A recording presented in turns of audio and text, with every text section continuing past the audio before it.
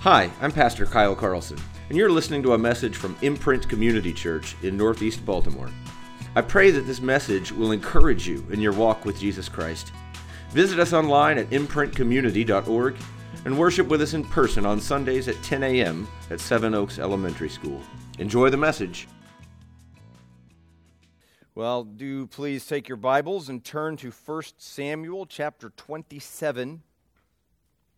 We've been following David, the future king, anointed and yet not yet recognized as the king, as he is living as a fugitive from King Saul. And he's been in the wilderness for a good while, living outside of the bounds of Israel, really outside of any particular territory, just sort of out in no man's land, if you will. And as the story picks up today, we find David maybe we see the lowness both in how he thinks, how he speaks to himself, and in the actions that he takes. The decisions that he makes in this chapter leave a lot of questions, leave us wondering, what exactly is David doing? What does he think is going to happen? And it all seems to be evidence of the fact that David is growing weary, as do we all from time to time. David has been pressed hard by Saul and his relentless pursuit for his life.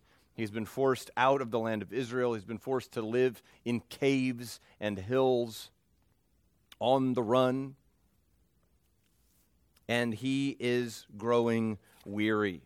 So we see the evidences of this weary and wavering heart, if you will, at the very beginning of chapter 7. You'll recall that chapter 26 ended with David once again sparing the life of Saul. Saul and his army were sleeping nearby where David and his men were, and David went into his camp and took the spear of Saul, which was beside his head in the dirt. And instead of spearing Saul with it and ending his troubles, instead he held the spear up and he said, "See, I have regarded your life as precious today, and may Yahweh regard my life as precious in the same way." And so chapter 26 ends with Saul going home and David essentially entrusting himself, it seems, to the care of God. And so chapter 27 begins with David in a very different situation, a different frame of mind, if you will. His heart is wavering. Look at verse 1 of chapter 27. Then David said in his heart, "Now I shall perish one day by the hand of Saul. There is nothing better for me than that I should escape to the land of the Philistines. Then Saul will despair of seeking me any longer within the borders of Israel, and I shall escape out of his hand." So right there in the very opening verse of this chapter, we get a glimpse into David's thinking.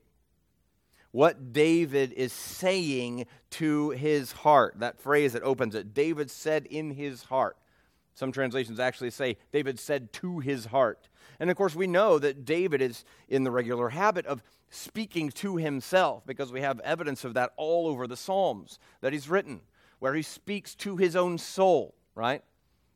"O soul, why are you downcast?" Or "Bless the Lord, O my soul." He's speaking to himself. He's in the habit of doing this. And in this particular moment, and in this particular circumstance, the words that David speaks to his heart are not words of comfort or words of courage or words of truth or trust in God. They are words of despair. David said to his heart, "I will surely perish by the hand of Saul." He is out of hope here. He is out of energy for the journey. He is out of the strength that it takes to continue living in the wilderness on the run from Saul. So he at least suspects that what we heard from Saul at the end of chapter 26, which sounded like repentance, it sounded like confession. "I have made a great mistake. I have sinned. Return, I will do you no harm." That's what Saul said to David at the end of that chapter. It seems as though David at least is suspicious of Saul's motivation in that, or the sincerity of that confession. So he is in a place of despair. And the word he uses there when he says that he will perish by the hand of Saul is the Hebrew ksafah, which is the same word that he had just used of Saul in chapter 26, verse 10, where he was speaking to Abishai, who had been saying, let me go get a spear and pin him to the ground. David said, let's leave it to God, right, because his day will come. So verse 10 and 26, he said, as the Lord lives, the Lord will strike him, or his day will come to die, or he will go down into battle and safah, same word, like to be swept away. And so now in chapter 27, verse 1, David is applying that same word that he'd been thinking Saul will one day be swept away in battle, and he's convinced that is his destiny. I will surely be swept away by Saul. God seems to David very distant. God seems silent. And I think perhaps we can identify with that feeling, with that sense that God is distant, that things are so hard, it's difficult to look beyond the fog of circumstances to see the presence and power and peace of God. God is there all along. God is working all along. God is not forgotten, but it at times can feel that way, and David certainly feels that way. In fact, God does not appear explicitly in this chapter at all. God is not named. We have no dialogue recorded from God. There's no mention of David seeking God, asking anything of God. God is conspicuously absent from chapter 27. Which is a little bit of a not a parable, but a picture, an analogy of David's downward gaze. His eyes are so fixed on his troubles that he has forgotten to look for God. All he can see are his burdens, and God seems nowhere to be found. And perhaps, maybe not all because, but certainly aided by the fact that he is speaking to his heart words of despair, words of fear. There's no way this is going to turn out for good. This situation could never be redeemed. This relationship could never be repaired. Perhaps you can identify with that kind of despair. And I think we should learn from this that we ought to take great care what we say to our hearts. We speak to our hearts, sometimes even when we're not aware of it. We ought to be proactive, intentional about speaking to our hearts. What kind of message are we giving to ourselves? What kind of preaching are we doing to our own souls? Be careful that what you're saying is true and Godward. It's very easy to speak circumstance, to speak fear, to speak despair. And if that's all my heart is hearing, that's what my heart is going to believe. So I need to be careful to speak truth about God and about the gospel to my heart. If what you speak to your heart is full of circumstances and weaknesses and it's void of God's presence and care, you are sure to succumb to fits of doubt and fear, just like David does here.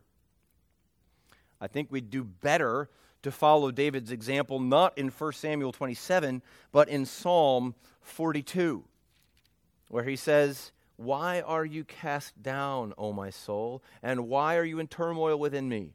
Hope in God, for I shall again praise him, my salvation and my God. I say to God, my rock, why have you forgotten me? Why do I go mourning because of the oppression of the enemy? As with a deadly wound in my bones, my adversaries taunt me, while they say to me all day long, where is your God?" So he says again, "Why are you cast down, O my soul? Why are you in turmoil within me? Hope in God. I shall again praise him, my salvation and my God." The trial is real. The burden is real. The danger is real.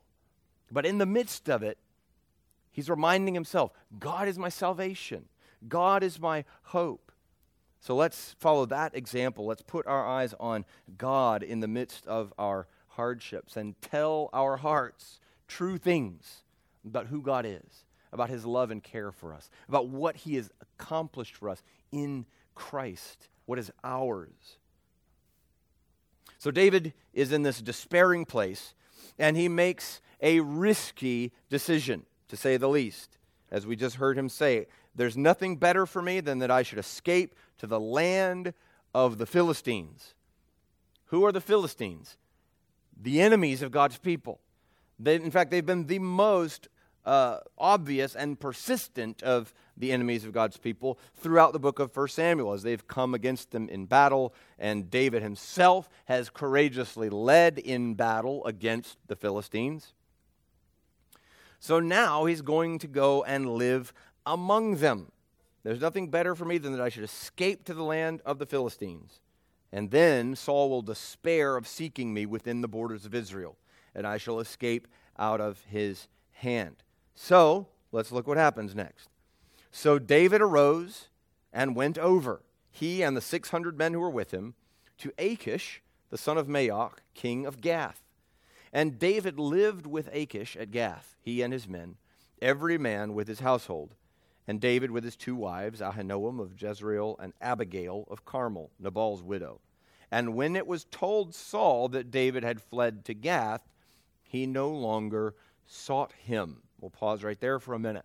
So David goes to Gath to take up residence in Goliath's hometown. You remember the giant that he struck down in chapter 17? He's Goliath of Gath. This is his hometown.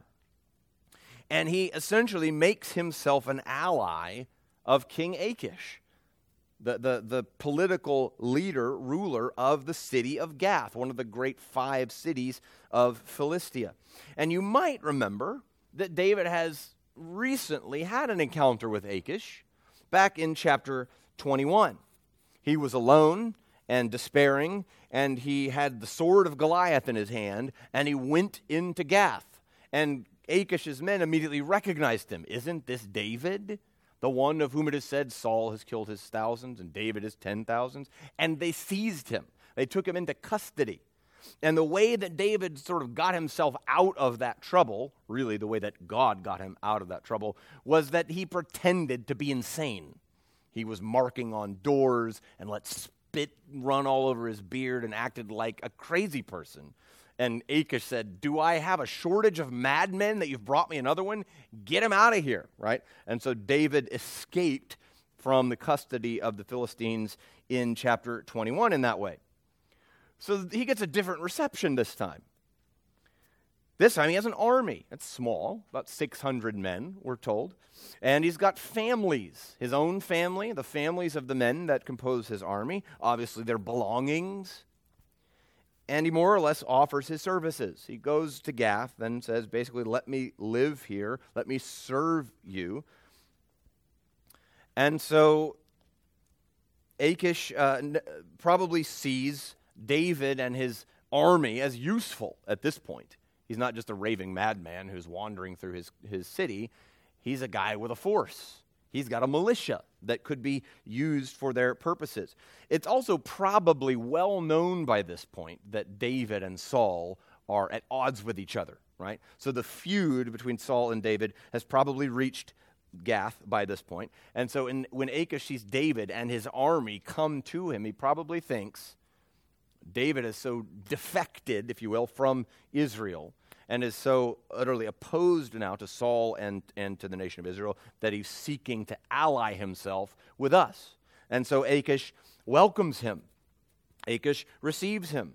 And so they take up residence in the city of Gath with Achish. And apparently, at least on the surface, David's strategy works. Look at verse 4.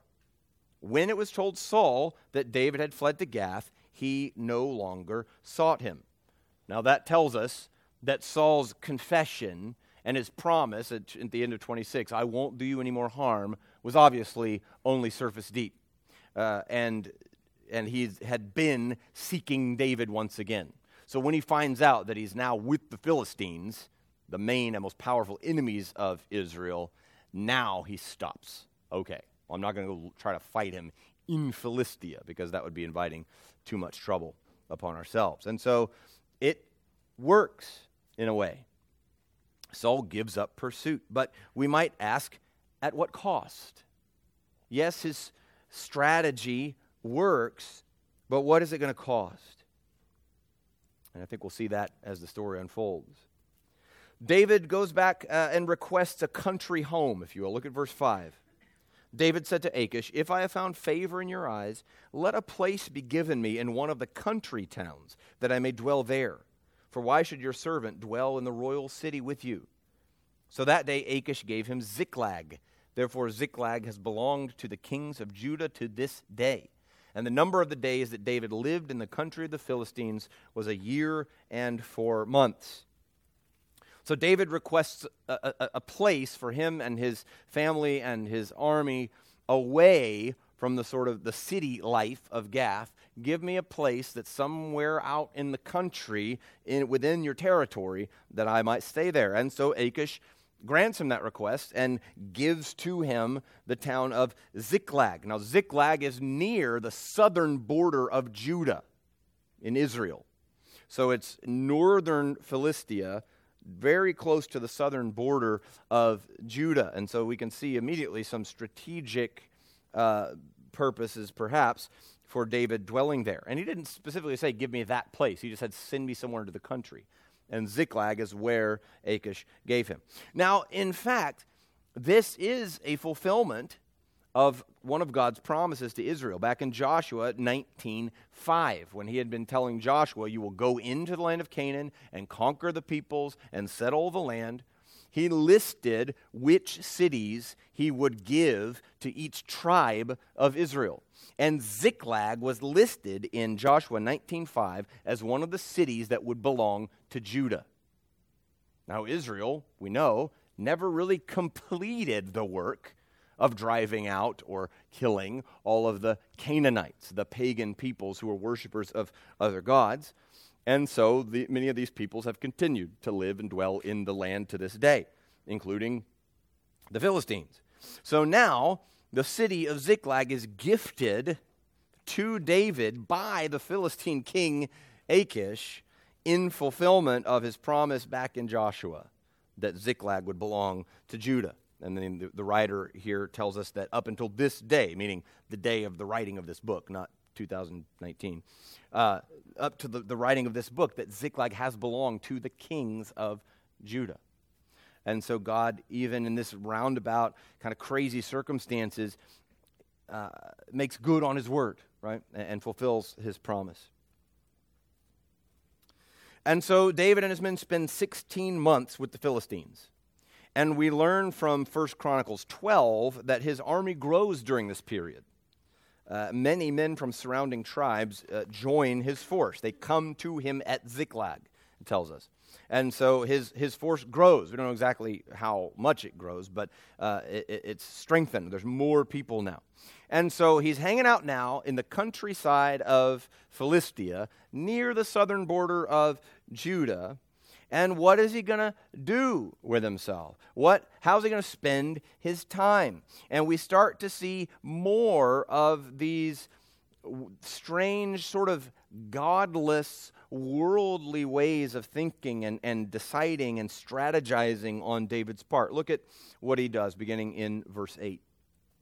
Now David and his men went up and made raids against the Geshurites, the Girzites, and the Amalekites, for these were the inhabitants of the land from of old, as far as Shur to the land of Egypt. From of old, meaning back in the day when Joshua and the people of Israel were first entering the land of Canaan to make conquest. So he's telling us that there are peoples living in this area that have been there for a really long time, well past when they were supposed to have been there, right? So we're reminded these are Canaanites. These are pagans, if you will, idol worshipers, not worshipers of God.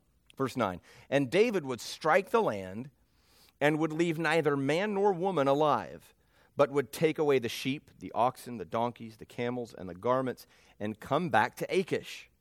When Achish asked, where have you made a raid today? David would say, against the Negeb of Judah, or against the Negeb of the Jerahmeelites, or against the Negeb of the Kenites. And David would leave neither man nor woman alive to bring news to Gath, thinking lest they should tell about us and say, so David has done. Such was his custom all the while he lived in the country of the Philistines. Now, while he's out living in the country, David is making a habit of attacking these various roving tribes and utterly destroying them. The Geshurites, the Girzites, and the Amalekites. Now, the Amalekites we've seen before in 1 Samuel. They're one of the persistent and powerful enemies of God's people. They're ruthless. They're the ones who would gouge out the right eye of all of their prisoners. We saw that back in chapter 4 and 5. And so we've seen the Amalekites. We know that these guys are godless fools. We don't know as much about the other groups, the Geshurites and the Girzites, but it's clear enough that all of these peoples are not Israelites, and they're in fact these pagan idol worshipers from the days of conquest back in the time of Joshua. And so they're these Gentile dwellers in the land of Canaan. And so perhaps David rationalizes his unnecessary brutality against these groups by telling himself that he's doing the work of God, right? Because he is brutal. He attacks these tribes, and it says twice to us that he leaves neither man nor woman alive. He destroys them all and takes their stuff, right? The spoils he takes back. And some of them he apparently brings to Achish, probably kind of like a tax. If I'm going to live in your place, I got to bring you a portion of the spoils of all of my various raids. And so perhaps he tells himself, well, these are the enemies of God's people anyway. So I'm helping. I'm doing God's work. I'm helping out the people of Israel by getting rid of these tribes of people. And in one sense, I guess he'd be correct, because we know that the job of the king of Israel is to defend the nation against her enemies. And surely these Canaanites could be seen as such, especially the Amalekites. We know a little bit about them. But David's reasoning for leaving neither man nor woman alive, given to us in verse 11, has nothing to do with protecting Israel from her enemies or with fulfilling his role of king to which he's been anointed. Look again at verse 11, what's going on in his mind.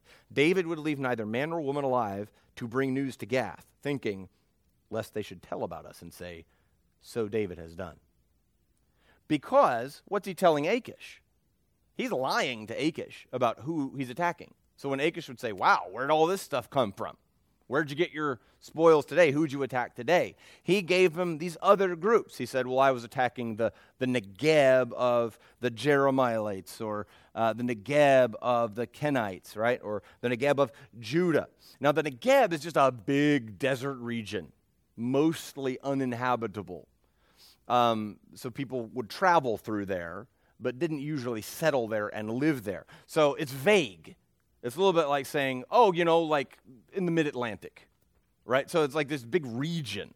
I was over in the Negeb. But then the people he names are either Israelites, Judah, or allies of Israel, right? So the Jerahmeelites, I know I'm saying that all wrong, and the Kenites. These are tribes that have been allies of and friends of Israel. And so he's telling Achish that he's actually fighting Israel. I'm fighting against Judah, and I'm fighting against Israel's friends. That's where all this stuff is coming from. But what he's really doing is fighting against the enemies of Israel, but lying about it to Achish. So he leaves neither man nor woman alive because somebody might return to Gath and say, David is killing the Amalekites and the Geshurites and the Girzites, not Israel and her friends and allies. And so the reason for his excessive violence here is to protect his own skin, right? It's so that the Achish won't find out that he's lying to him about who he's been attacking. So that's the reason that we're given for his take no prisoners policy. He doesn't want a survivor of one of his raids to blow his cover with Achish. As one commentator notes, while the pragmatic wisdom of this policy is evident, his behavior is ethically indefensible. And I think he's right. What David is doing is, even if you could make a sort of a strained case for he's doing the work of God or protecting the people of Israel, there is clear excess here. And there's deception and lying and this sort of just protecting his own skin in the midst of it. So we need to take careful note, I think, of the dichotomy here. David's actions are politically shrewd. He is at the same time strengthening his bond with the king under whose authority he currently lives, thus securing good standing and relative freedom for himself and his men in the Philistine countryside, and he's securing the southern borders of Judah, right? Subduing Israel's enemies there before he ascends the throne as king. So in one way of looking at the situation, I would say a worldly way of looking at the situation, what David's doing is pretty smart. It's clever, right? He's posturing to help out Israel before he becomes the king there, meanwhile telling a kind of a cover story to Achish to stay in the good graces of the king of Gath. It's clever. It's wise in a worldly sort of way. But the same actions that are politically expedient, and may even earn him strong support from his base, are at the same time morally bankrupt and go against God's wisdom. Of course, we can see the same types of things done in the name of politics in our own day. Sometimes decisions and actions that strengthen the nation in one sense actually chip away at its moral fabric in another sense, right? So what's politically clever or shrewd or expedient is not always morally acceptable or pleasing to God. And so sometimes we can people can convince themselves that we're doing the work of God somehow, all the while ignoring and violating his commands. But let's apply this in a bit more personal way, not just to nations and politics and how we think through things like that. Are we ever guilty of violating God's commands, blurring lines of righteousness and truth, all the while convincing ourselves that we're really serving God? We're really doing something that pleases him. How many lies have we told in the name of avoiding unnecessary offense? How much hateful rhetoric have we spewed in conversations with others, in person or in social media, in the name of standing for truth or showing tough love? How many times have we crossed lines, violated God's commands, and convinced ourselves along the way we're actually doing the work of God? I think it's a trap that we can fall into. David falls into it here, it seems. Now, the upshot of David's violence and treachery is that Achish totally trusts him. Look at verse 12. And Achish trusted David, thinking, he has made himself an utter stench to his people Israel, therefore he shall always be my servant. He is convinced that David has no remaining loyalty to Israel, given his ongoing feud with Saul and his apparent disdain for these desert Israelite groups, which we know were not really Israelite groups at all, and thereby regards David as his eternal servant. He will always be my servant. And so he has totally duped Achish into thinking that he is on his side, that he is allied with Philistia against Israel and will always be. Well, you wondered when all these questionable decisions of David might come back to bite him. And we find out in verses 1 and 2 of the next chapter. So look at chapter 28, verses 1 and 2. In those days, the Philistines gathered their forces for war to fight against Israel. And Achish said to David, understand that you and your men are to go out with me in the army. David said to Achish, very well, you shall know what your servant can do. And Achish said to David, very well, I will make you my bodyguard for life. Uh-oh. Now he's in a bit of a pickle, as they might say. David has done such a good job of masquerading as a Philistine loyalist and an enemy of Israel that Achish now enlists his aid in this big military assault on Israel. And in fact, this military assault is so big that it includes all 5 cities of Philistia. This is a massive front that is going against the nation of Israel. And Achish has now enlisted David in this battle. You will go with me in this fight against Israel. So now David finds himself with a truly distasteful dilemma. Reveal his true loyalty to Israel, thereby honoring his anointing by Samuel, his covenant with Jonathan, and the promises of Yahweh concerning his future kingdom, and jeopardize his safety, right? Because if he tells Achish, I'm not going to go fight with you, because I'm actually not against Israel, I'm for Israel, well, where does that leave him and his people with Achish and with the Philistines? Not in a good place, right? Or keep up the ruse of Philistine loyalty and actually do battle with God's covenant people, acting precisely opposite the role of God's anointed king. Instead of then protecting the people of Israel, he would literally be fighting against the people of Israel.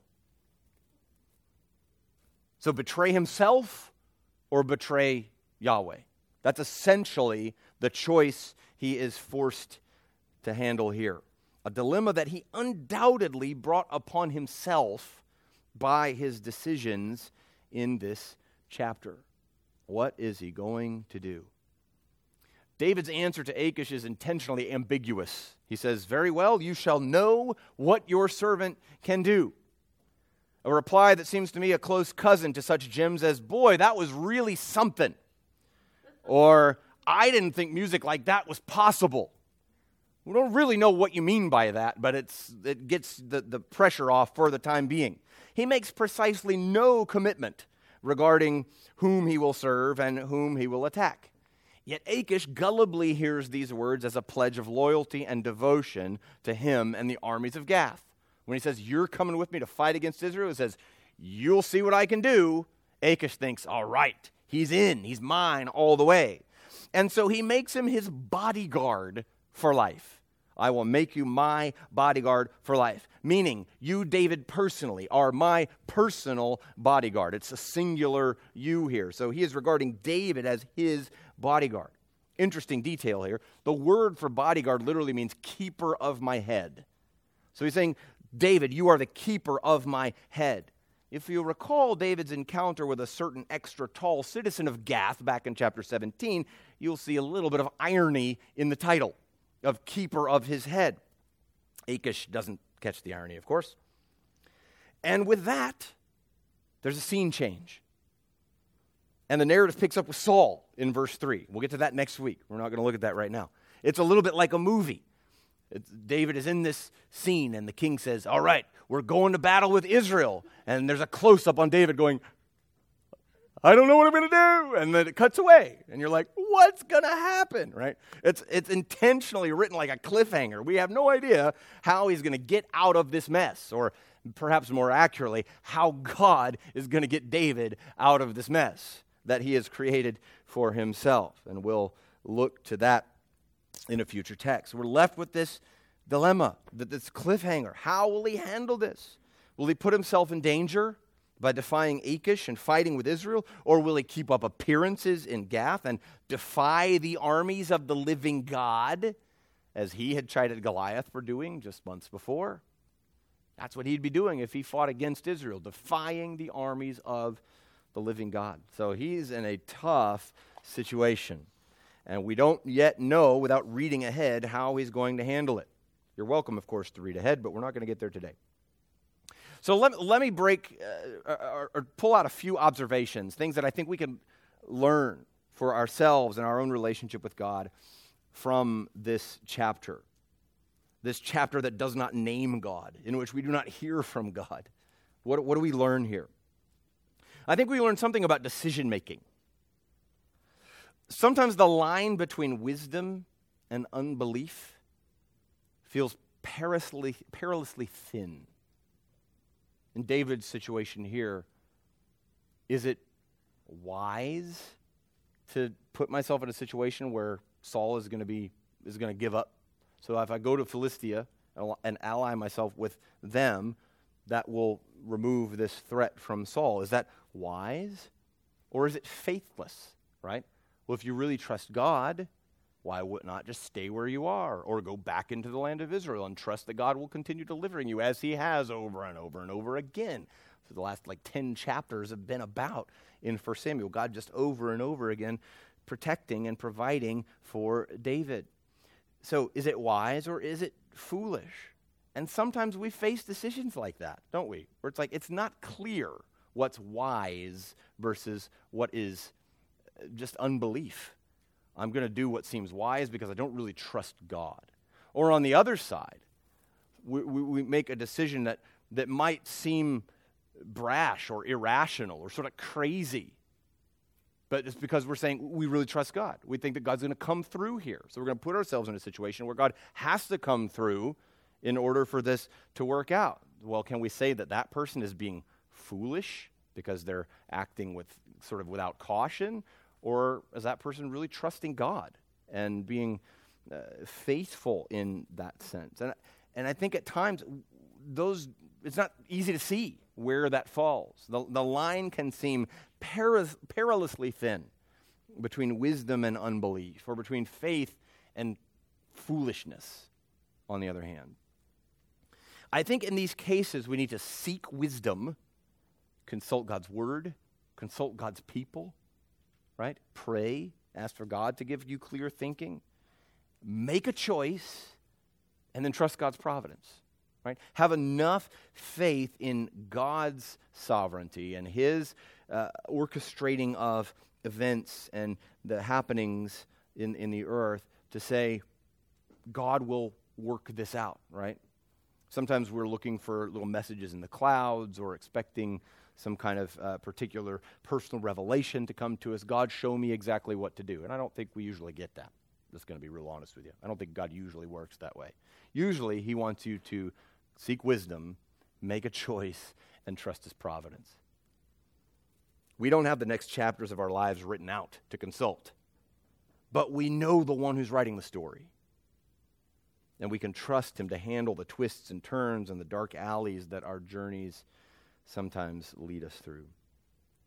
So I think we can learn something about decision making. I think we learn something about consequences here, as we see David making these sort of strange, wise in a worldly sense, but not very godly kinds of decisions. And then it leads him to this really unpleasant dilemma, this really difficult situation. And I think we learn our choices have implications in the real world, often unpredictable, often unforeseen. Don't be terribly surprised, David, when your decision to live with the Philistines forces you to be allied with them against your own people. He shouldn't be terribly shocked to find himself in that situation. In the same way, for us, if you choose to gossip and slander, don't be surprised when it comes back to bite you later. If you choose to violate God's command regarding sexuality and the purity of the marriage bed, don't be surprised when relationships break down and life gets messy. If you choose to persist in secret sin, don't be surprised when it comes to light and you have to face those you've been hiding from who now know the truth. Our choices have consequences. The way the Bible phrases that is this: you reap what you sow. Wisdom says, make righteous choices and you'll avoid many pitfalls and snares in life. You can't avoid all danger. You can't avoid all hardship. You can't avoid all pain and suffering. We know that's a part of what it means to live in a fallen world and to be a follower of Jesus, who suffered more than anyone. So it's not as though we're going to avoid all suffering, but there are things to learn about wisdom and about recognizing that the choices we make play out in real life. And when we find ourselves in unpleasant circumstances that are the consequences of our own sinful decisions, we shouldn't rail against everyone around us and blame all the other people. It's their fault. Look at the mess I'm in. We need to look inward. No, this is a result of my choices. And the final thing I want to point out is that we learn something about enduring temptation. Enduring temptation. David was under tremendous pressure with Saul's unrelenting pursuit, the challenges of living on the run in the wilderness, the seemingly endless waiting for God's purposes to come to pass. And in the midst of that pressure, his faith buckled, and he gave in to worldly thinking and made his own way. That's what we see David doing in chapter 27. It's David at the most sort of godless that we've seen him to this point. Just without thinking about God or what he wants, without consulting a priest or trying to get guidance from God on what to do. He's just in despair, and he's strategizing and plotting and doing his own thing. He buckled under all this pressure. It's right for us to acknowledge the sin and weakness of David in this matter, but we should be careful not to be too harsh a judge, because we're all guilty of the same failure of faith, the same buckling under pressure, the same surrender to temptation at different times. In fact, there's only one who hasn't buckled under pressure and caved in to temptation. We don't look for hope to David, but to David's descendant, the anointed of the Lord who would come from his family about 1,000 years down the line. The one of whom it was said in Hebrews 12:3, "Consider him who endured from sinners such hostility against himself, so that you may not grow weary or faint-hearted. In your struggle against sin, you have not yet resisted to the point of shedding your blood." Guess what? Jesus did. The reason Jesus Christ was able to bear our penalty on the cross is because he resisted sin to the point of shedding his blood. He never caved. He never gave in. Hebrews 4:15 says, "We do not have a high priest who is unable to sympathize with our weaknesses, but one who in every respect has been tempted as we are, yet without sin." And it's because of his resistance to sin and his perfect obedience that the next verse in Hebrews 4 exhorts us, "Let us then, with confidence, draw near to the throne of grace, that we might find mercy and receive grace to help in time of need." Christ has endured all of the pressure and the temptation that we could ever imagine facing, and he withstood it. He made it through the temptation, and he shed his blood for us so that we might not grow weary or faint-hearted. Friends, there's going to be times of weariness. There's going to be seasons of faint-heartedness. There's going to be circumstances that seem more than we can bear. And in those times, we need to draw near with confidence to Christ, draw near to the throne of grace to find mercy and grace to help in time of need. He's there. He's offered it to us. He's provided it to us in Jesus Christ. If we'll simply place our trust in him, if we'll simply speak to our heart the truth about who God is for us in Christ, those resources are available. Those resources are ours.